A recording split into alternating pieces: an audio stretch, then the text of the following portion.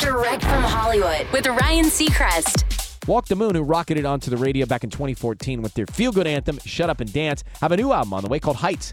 Lead singer Nick calls it his favorite record they've ever made, even though they were forced to write it and record it remotely during lockdown, with each of them zooming it from home. But in a lot of ways, their bassist Eli saw it as more of a secret weapon than hindrance, telling Songwriter Universe, being able to make a record at home is charming, and it has its advantages because we would do these sessions on Zoom, and we would cut the guitars all together. We do what we needed. Then once we signed off, I might have this other idea. I could tinker with it myself and really go deep without being on the clock.